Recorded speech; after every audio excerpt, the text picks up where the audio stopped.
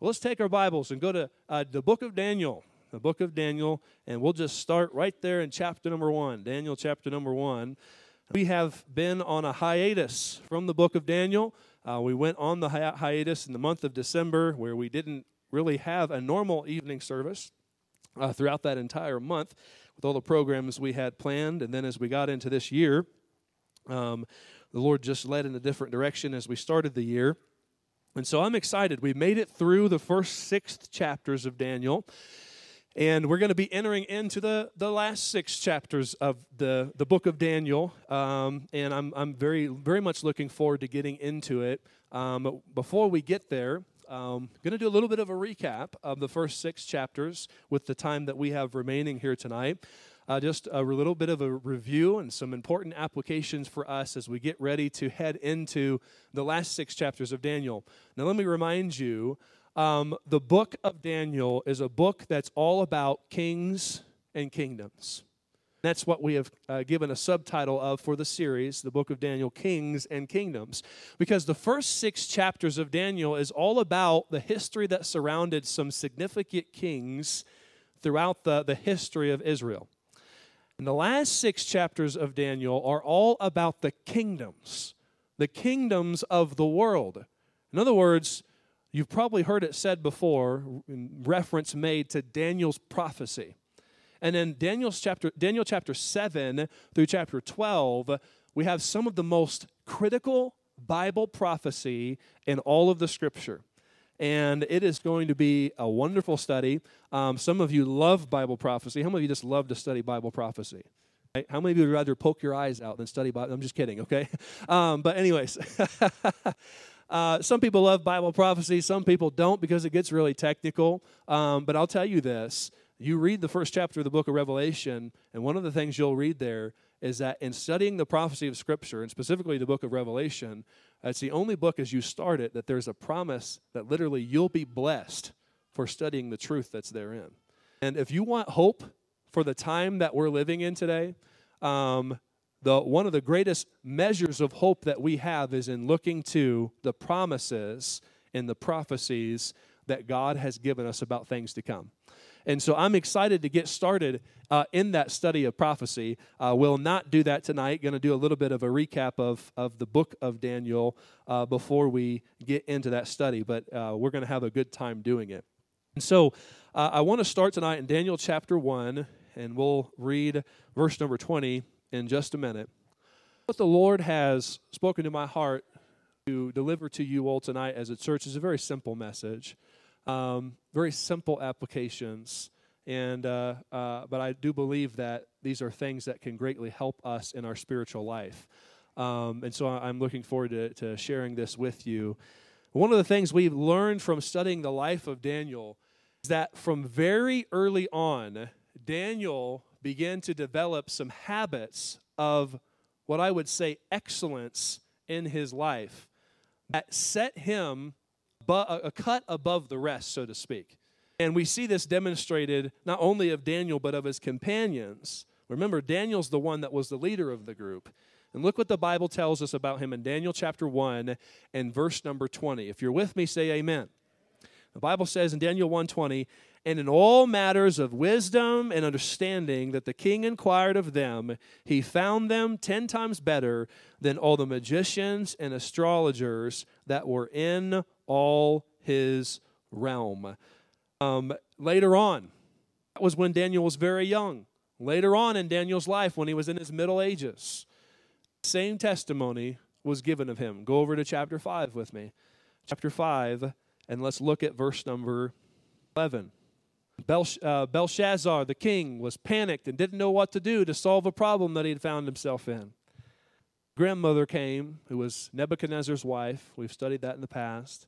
And this is what she told him in verse 11. She said, "There is a man in thy kingdom whom is the spirit of the holy gods. And in the days of thy father, light and understanding and wisdom, like the wisdom of the gods, was found in him, whom the king Nebuchadnezzar thy father, the king, I say, thy father, made master of the magicians, astrologers, Chaldeans, and soothsayers, for as much," listen to this, "as an excellent spirit and knowledge and understanding and interpreting of dreams and showing of hard sentences and dissolving of doubts were found in the same Daniel, whom the king named Belteshazzar. 10 times better is what they were found to be when they were young. Now, as he's grown older, still he has a testimony of having this excellence about him. And throughout Daniel's life, he began to do some things as God helped him to grow spiritually, set him in a position of excellence above all the other people that lived during his time period. Even in his later years, into his 80s, some of the last words we read about Daniel are in Daniel chapter 6, and in Daniel chapter 6, and we're going to look at verse number 3. This is what the Bible records of him. And this Daniel was preferred above the presidents and princes because of what? Excellent spirit was in him, and the king thought to set him over the whole realm. The word excellent that's used several times throughout the book of Daniel comes from the Hebrew word yatir, and it literally speaks of being extraordinary, cut above the rest. And as we look at the life of Daniel, and we've studied it extensively in months past, what we can certainly understand is that there was something extraordinary about the way that Daniel lived his life. What was so extraordinary about him? If you look at Daniel's testimony, all throughout the first 6 chapters of Daniel, he never takes credit for anything. He always gives credit to God. And we could go back and look through these same chapters, and I could show you in almost every one of them how Daniel says, I can't give you that answer, but God can. I can't solve your problem, but God can. And he always gave credit to God. And the truth of the matter is, the only reason Daniel was worth anything was because of God. And yet there was a volitional part on Daniel's part too. Right? God was more than willing to work through Daniel, but Daniel was also a man who was willing to let God work in his life. I'll say to you, there's no such thing as super Christians. Sometimes you look at somebody and say, well, I could never be like that. I mean, they're like a walking Bible. They walk around everywhere and they know it all. Oh, they're so godly.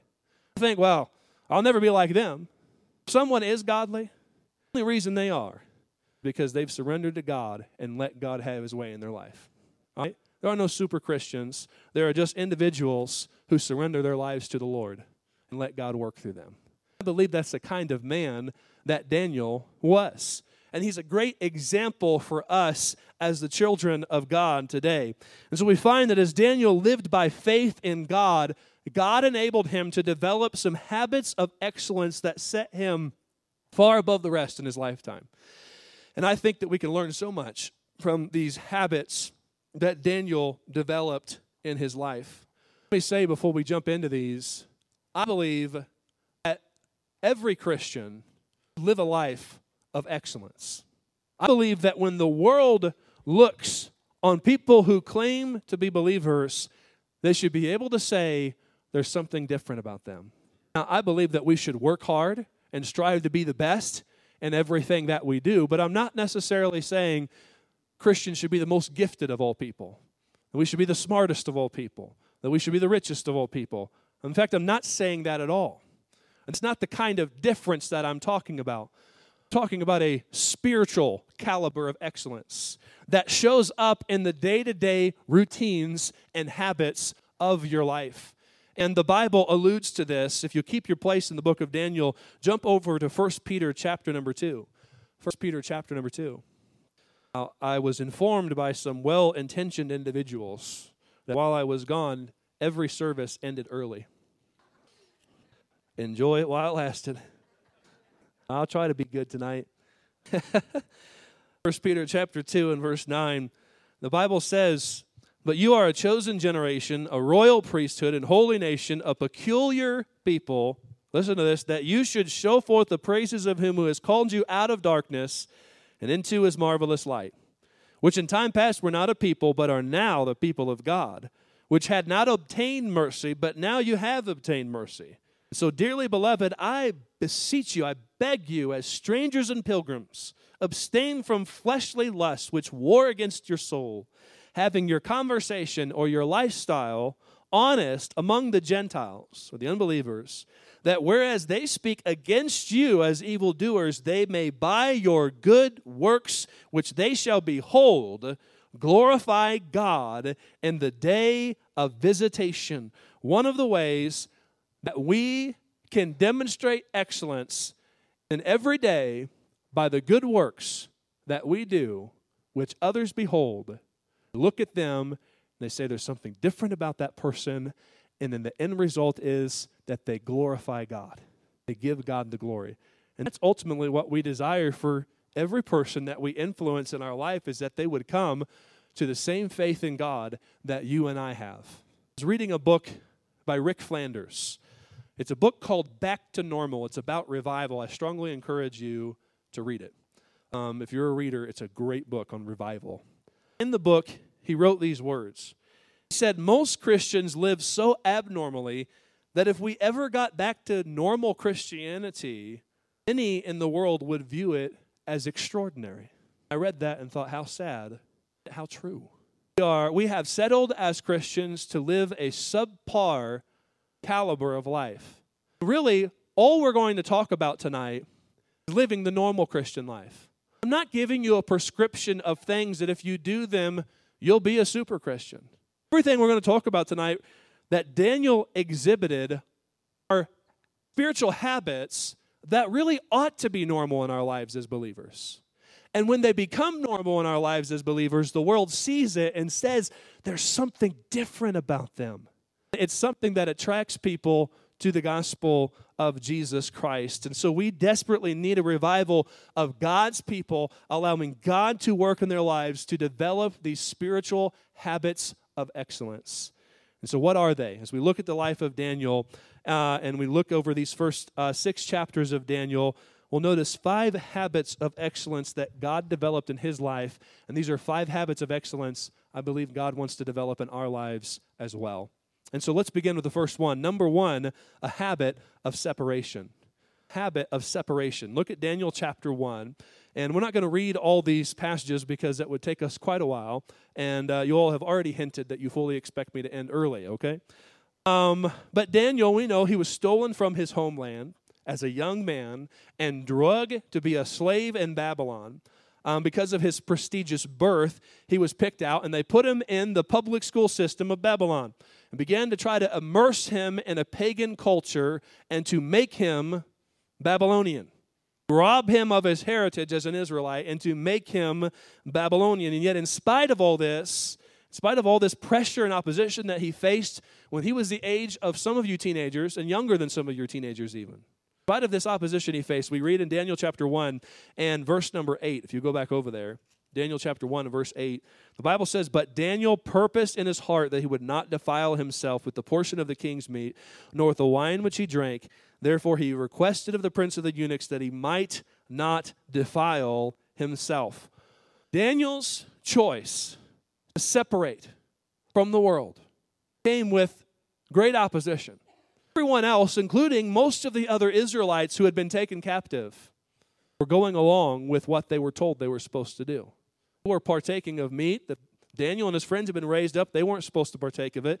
And drinking of unholy wine, which they had been brought up, they were not supposed to partake of.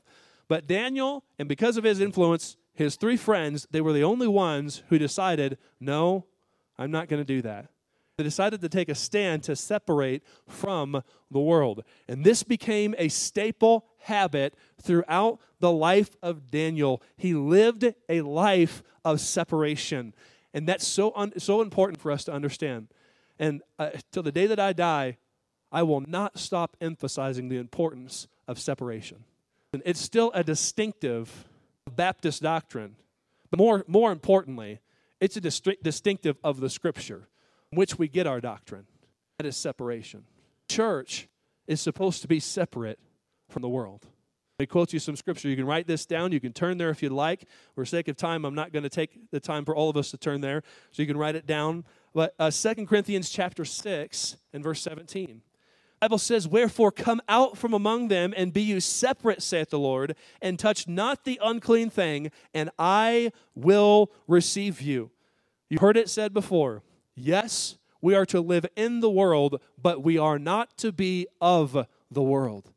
We are not to, and we talked about this a little bit this morning too, with so many churches that they have changed their philosophy. They say, well, we have to become like the world in order to reach the world. That is not what the Scriptures teach.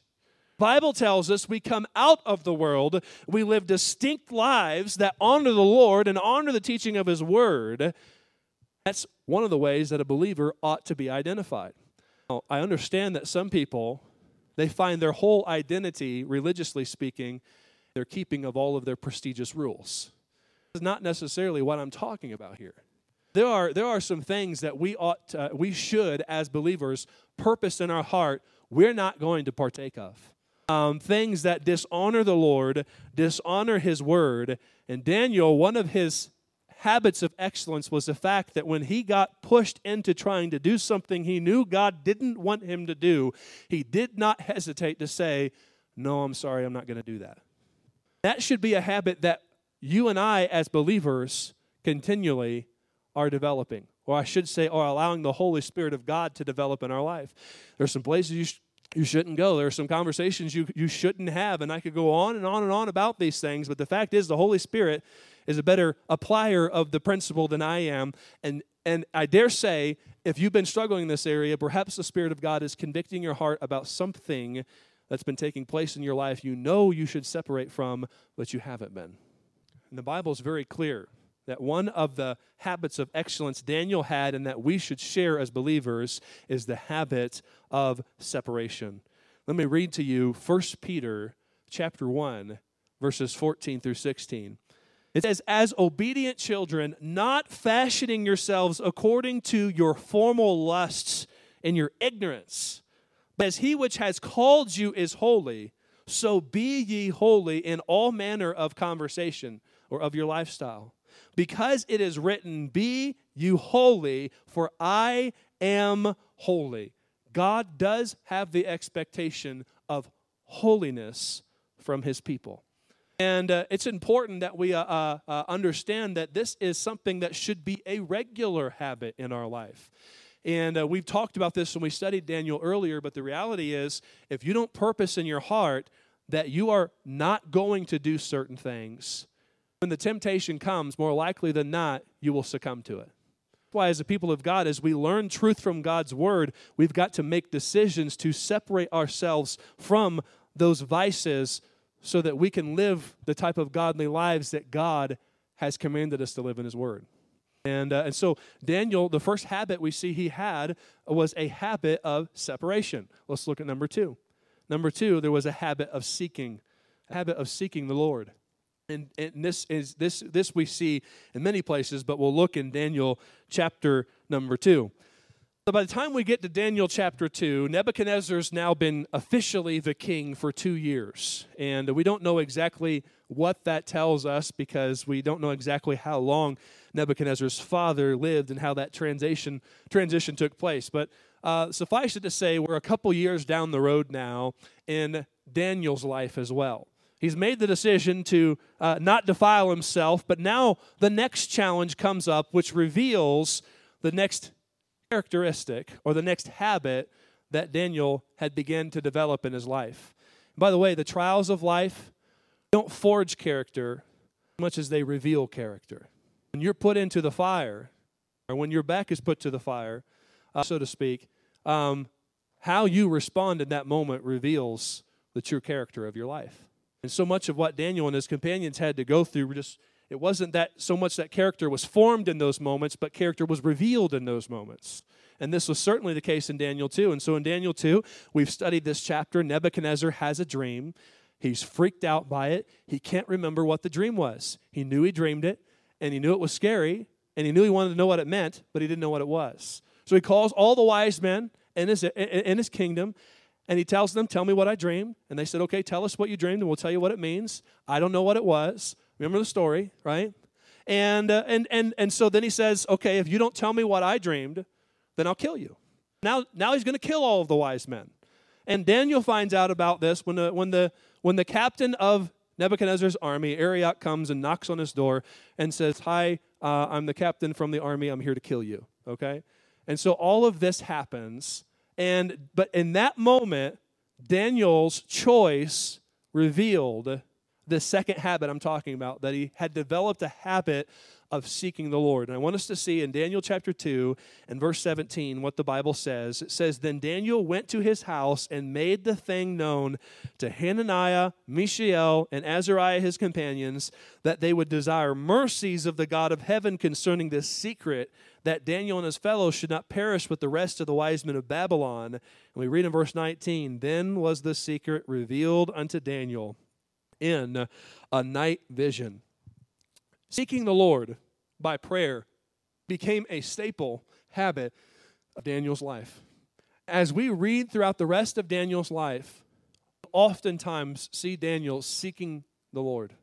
Not just during moments of crisis, but we specifically see him seeking the Lord for answers in moments of crisis. But the reality was, this was a habit Daniel had already began to develop with God. Seeking God for answers and getting answers from God.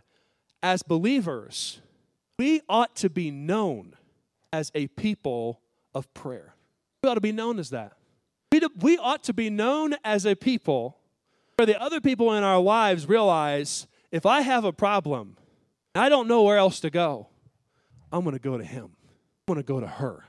Because I know they talk to God. I know they can get answers from God. I know they can seek God. Just the fact that Daniel prayed and knew how to talk to God, there's nothing particularly special about that. He lived in a day where no one else was doing it. By and large, I would say that's true of our day as well. We say that we pray, but for most of us, really not a daily fervent reality. It should be. Habit of excellence. There are several of you in this room. I know if I ask you to pray for me, I'm getting prayed for. I value that. That's how it should be among the people of God. And so God has called us to be a people who have a habit of seeking him and getting answers from him. You read Matthew chapter 7. The Bible says, "Ask and you shall receive, seek and you shall find, knock and the door shall be opened unto you." James chapter number 4, the Bible tells us, "You have not because you ask not." The problem is not in the fact that God is not answering prayers. The problem lies in the fact that we are not making a habit of praying those prayers. And so much that we need to learn and apply to our own daily habits. Let me put it to you this way. Let's bring it down to the bottom shelf. When's the last time God answered one of your prayers?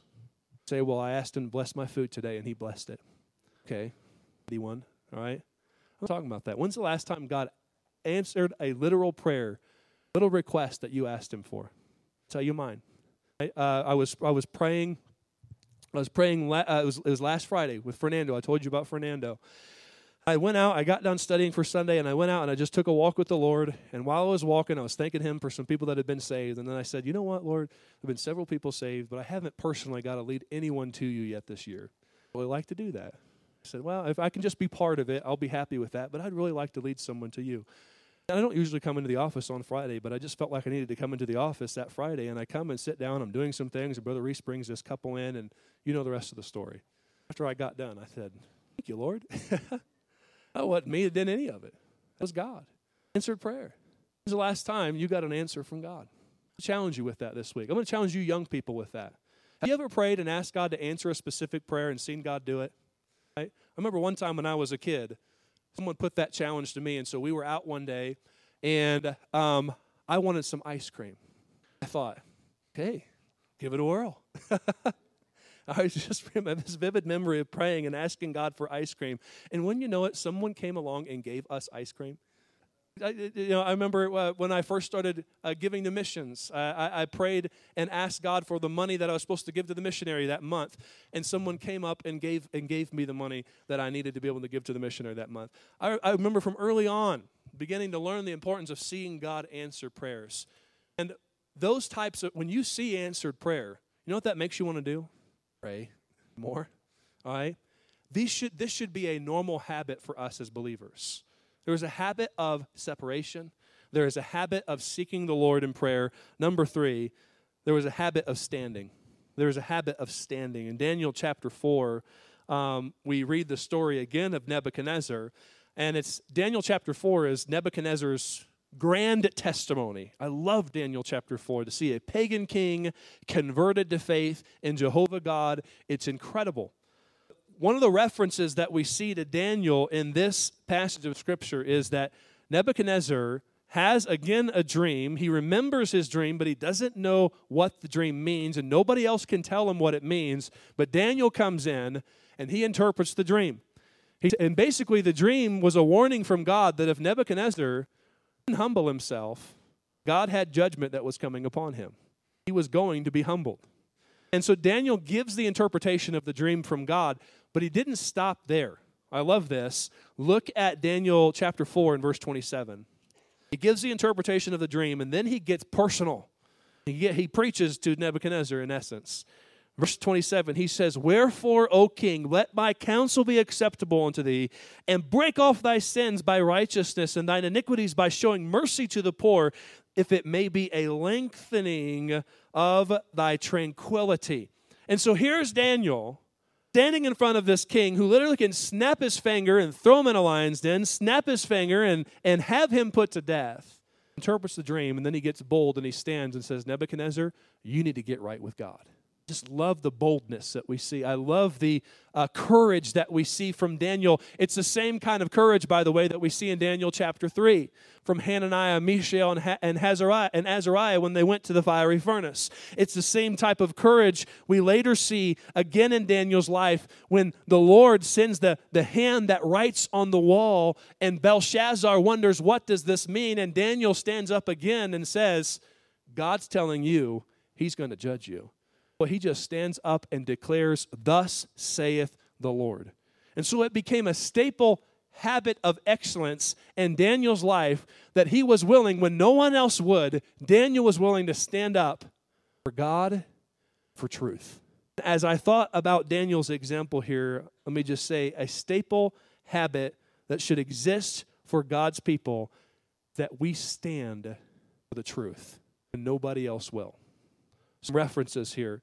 Let's go to 1 Corinthians chapter 15. 1 Corinthians chapter 15. 1 Corinthians chapter 15 and verse number 58. The Bible says, "Therefore, my beloved brethren, be you steadfast, unmovable, always abounding in the work of the Lord, for as much as you know that your labor is not in vain in the Lord." Be you steadfast, unmovable, always abounding in the work of the Lord. The Bible calls us to stand fast. Quit you like men. Be strong in the epistles. They're all throughout Scripture. Joshua 24:15. Choose you this day who you're going to serve, but as for me and my house, we're going to serve the Lord. We see men and women of God standing for God and the truth of God's word all throughout Scripture. I was thrilled this weekend see so many faithful couples in our church here. I was particularly thrilled by couples who taught this weekend. I've had several people from everyone's sessions coming up and telling me how much the Lord used it in their life, but one couple in particular came up to me yesterday after Brother Ken and Miss Heather's session, and they talked about crisis in marriage and shared a little bit of their testimony and what God had done in their life through the crisis that they went through in their marriage. And I had one couple come up to me after their session, and they said to me, "I don't think I could ever do something like that. Stand up there and talk about what they went through and how God brought them through it." You know, one of the things I thought about when I think about developing this particular habit right here is that I'm thankful we have such strong people in our church who are willing, yes, to own up to mistakes from the past, but also willing to stand up and say, "This is what God says." I'll be honest, the truth of God's word, what God's word has to teach about men and women in the home, what God has to teach about everything, okay, is totally against the culture of our world. It's not politically correct in the day and time that we live to say any of the things that the Bible says is true. To be honest, I personally, I was uncomfortable saying some of the things that I knew God wanted me to say this morning about the trends of churches and calling specific ones out and all of those things. But there are some times when those things need to be said. And the people that should be declaring the truth are God's people. Ones who are willing to stand up and say, that ain't right, when nobody else will. The people who are willing to get up and walk out and say, we're not going to be a part of this, when nobody else will. And even if you are a voice crying alone in the wilderness, it is your responsibility to declare the truth of God's word and to take a stand. And Daniel, one of the habits that defined his life was simply being willing to stand on the truth of God and his word. That should be a staple of our lives as well. Do the people around you in your life know you'll stand for God? Because I guarantee you people will test the waters. They know you'll stand for God. Habit of standing. 4, habit of study. Habit of study. I'm going to summarize this. But here in Daniel chapter 4, Belshazzar was partying, and he was using the temple instruments, God's temple instruments, to party with 1,000 other people from his kingdom, 1,000 other rulers, and many other people from his kingdom. While this was happening, you know the story. The handwriting comes on the wall, God's hand begins to write his prescription of judgment against him, and he doesn't know what it means. But Daniel gets brought in. And immediately, Daniel knew what to say in that moment. Now, of course, the biggest reason he knew what to say was because God gave him the words to say. But I want you to notice something, and I think we've looked at this before, but I want you to see it again. Look at Daniel chapter 7. Daniel chapter 7 and verse 1. Again, this king whom this is happening with, his name is Belteshazzar, or Belshazzar. Belteshazzar was Daniel. His name was Belshazzar. Daniel 7 and verse 1, look who we see. In the first year of who? Belshazzar, king of Babylon, Daniel had a dream and visions of his head upon his bed. And we'll look at this vision that God gave him because it's a prophecy of things to come. Look at chapter 8 and verse 1. We'll look at that in future weeks. Chapter 8 and verse 1, the Bible says, in the 3rd year of the reign of King Belshazzar, here's another vision that appeared unto me. Belshazzar was king, I believe, if my memory serves me correctly, about 10 to 12 years before this handwriting on the wall was written. And during that time period, he kind of shared the throne with his father. We've looked at that in the past. Here Daniel is in the midst of a time where Belshazzar doesn't even know who he is. He essentially falls off the scene of history for all of those years. He stayed busy, and you know what he was doing? He was studying. You know what he was doing? He was getting words from God. That's how we got this book right here. God used Daniel to pen the words of the book of Daniel. He's recording these things that God was teaching him, so much so that when Belshazzar comes up and says, there's this hand that showed up and wrote these things on the wall, and I don't know what it means. Daniel is able to take a look at it. Because he'd been walking with God and learning from God, he was able to give an answer immediately to what it was that had been written on that wall. Go back over to Daniel chapter 5. In Daniel chapter 5, this is what Daniel told him in verse 25. He said, and this is the writing that was written, Mene, Mene, Tekel, Upharsin. This is the interpretation of the thing. Mene, God has numbered thy kingdom and finished it. Tekel, thou art weighed in the balances and art found wanting. Perez, thy kingdom is divided and given to the Medes and Persians. Well, how in the world did he know Medes and Persians were about to come? Because God had revealed it to him. Those visions that we just talked about, that's exactly what they're about. How Babylon was going to start, and then the Medes and Persians were going to come and conquer them, and then the Greeks were going to come and conquer them, and then the Romans were going to come and conquer them, and we'll study that in future weeks.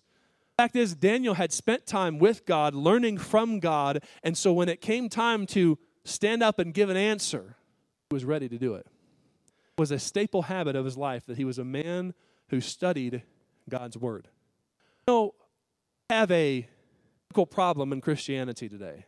The problem that we have is that most Christians are ignorant of spiritual things, terribly so. Yes, that is because of weak preaching. So many places. We're not perfect. I think that's part of it, but that's not all of it. The Bible says in 1 Timothy 2:15, it's a personal command, you study. Show yourself approved unto God, a workman that needs not to be ashamed, rightly dividing the word of truth. You say, well, studying the Bible, that's your job, Pastor. No, it's all of our job. All have a responsibility to get into the Scriptures and know what God has to say about the issues that we're facing in our day and time. And yes, as a pastor, one of the responsibilities God has given me is to teach the church the truth of the Scriptures. And I understand that. But that does not negate from you the responsibility of knowing your Bible, being able to give an answer. I never get offended when one of our members comes and says, will you talk to this person because they asked me a question and I don't know how to answer them. I never get offended at that. I'm always glad also when I hear someone comes to me and says, Pastor so-and-so asked me this question and I told them this and I just want to let you know. In fact, that thrills my heart even more because that's how it should be. Right? I don't have the final word on everything. God has the final word on everything. You have just as much access to it as I do.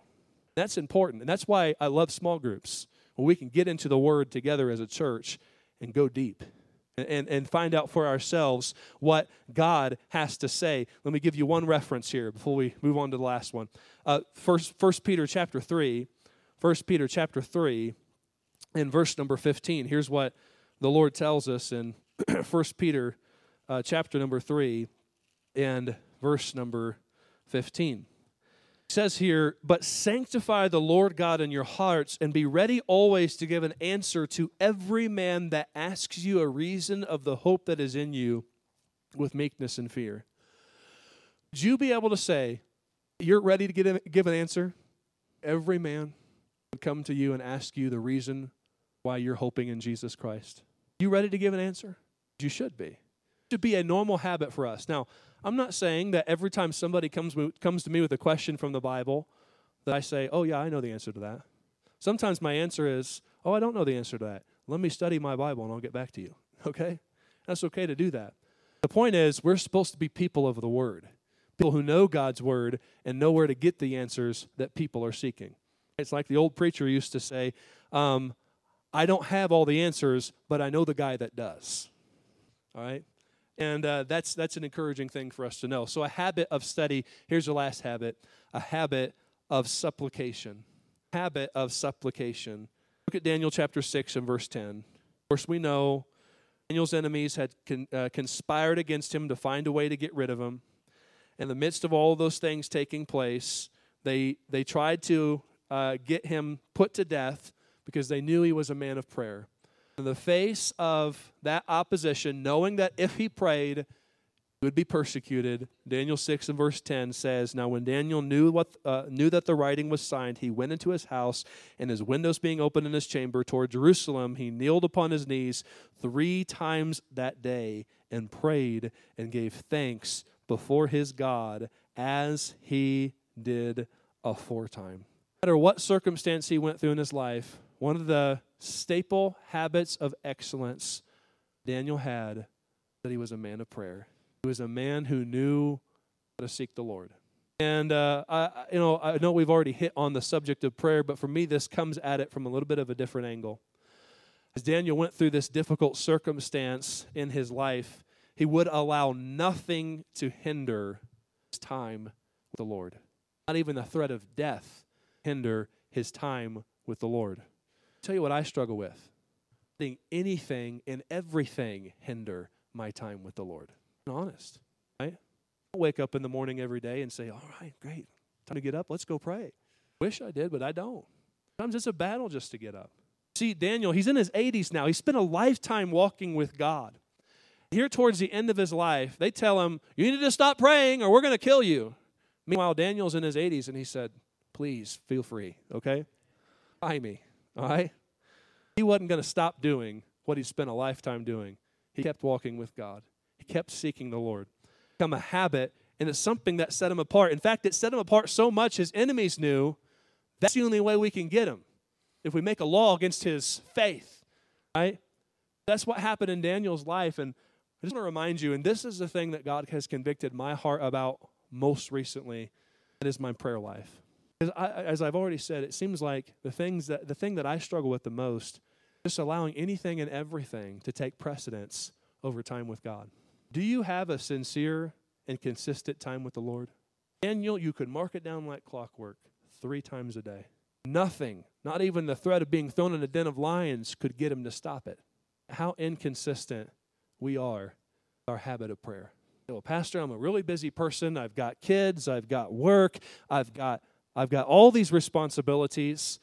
You think that wasn't true for Daniel? I'm preaching to the choir here. One of the habits, the staple habits of Daniel's life, that when people looked at him, they said, he's extraordinary. That he simply had a consistent prayer time. Do you have a consistent prayer time? And I told you, none of these things that we looked at tonight, do you look at and say, oh, yeah, that's a super Christian. I mean, he prays every day. Really? Doesn't seem extraordinary. It shouldn't seem extraordinary to us. Have a man who actually did it. He said, wow, he's different. Actually practices his faith. Have a man who was willing to stand even in the most difficult of circumstances. People looked at that and said, wow. Look at that and say, shouldn't that be normal? It's not normal. Go back through all these things and say that. And let me just review them very quickly. A habit of separation, a habit of seeking the Lord, a habit of standing, a habit of study, a habit of supplication or prayer. I wonder what areas you need to allow the Holy Spirit of God to help you to grow in. I know what God's spoken to my heart about. I already kind of alluded to it to you. What areas do you need to grow in? So that in your sphere of influence, the people that your life touches every week, look at you and say there's something different about him or her. Not so you get credit, so that you can point them to God. That God can get glory. That's what we're after. So may God help us to develop these habits of excellence in our own lives. Let's all bow our heads and close our eyes together. Our heads are bowed, our eyes are closed. Not a complicated message, but boy, certainly one that I think we needed to be challenged in. I'll ask no more questions tonight. I'm going to give you a chance to respond. This is what I'll say. If you're a believer and the Holy Spirit of God has used His word to speak to your heart, can I challenge you to personally respond?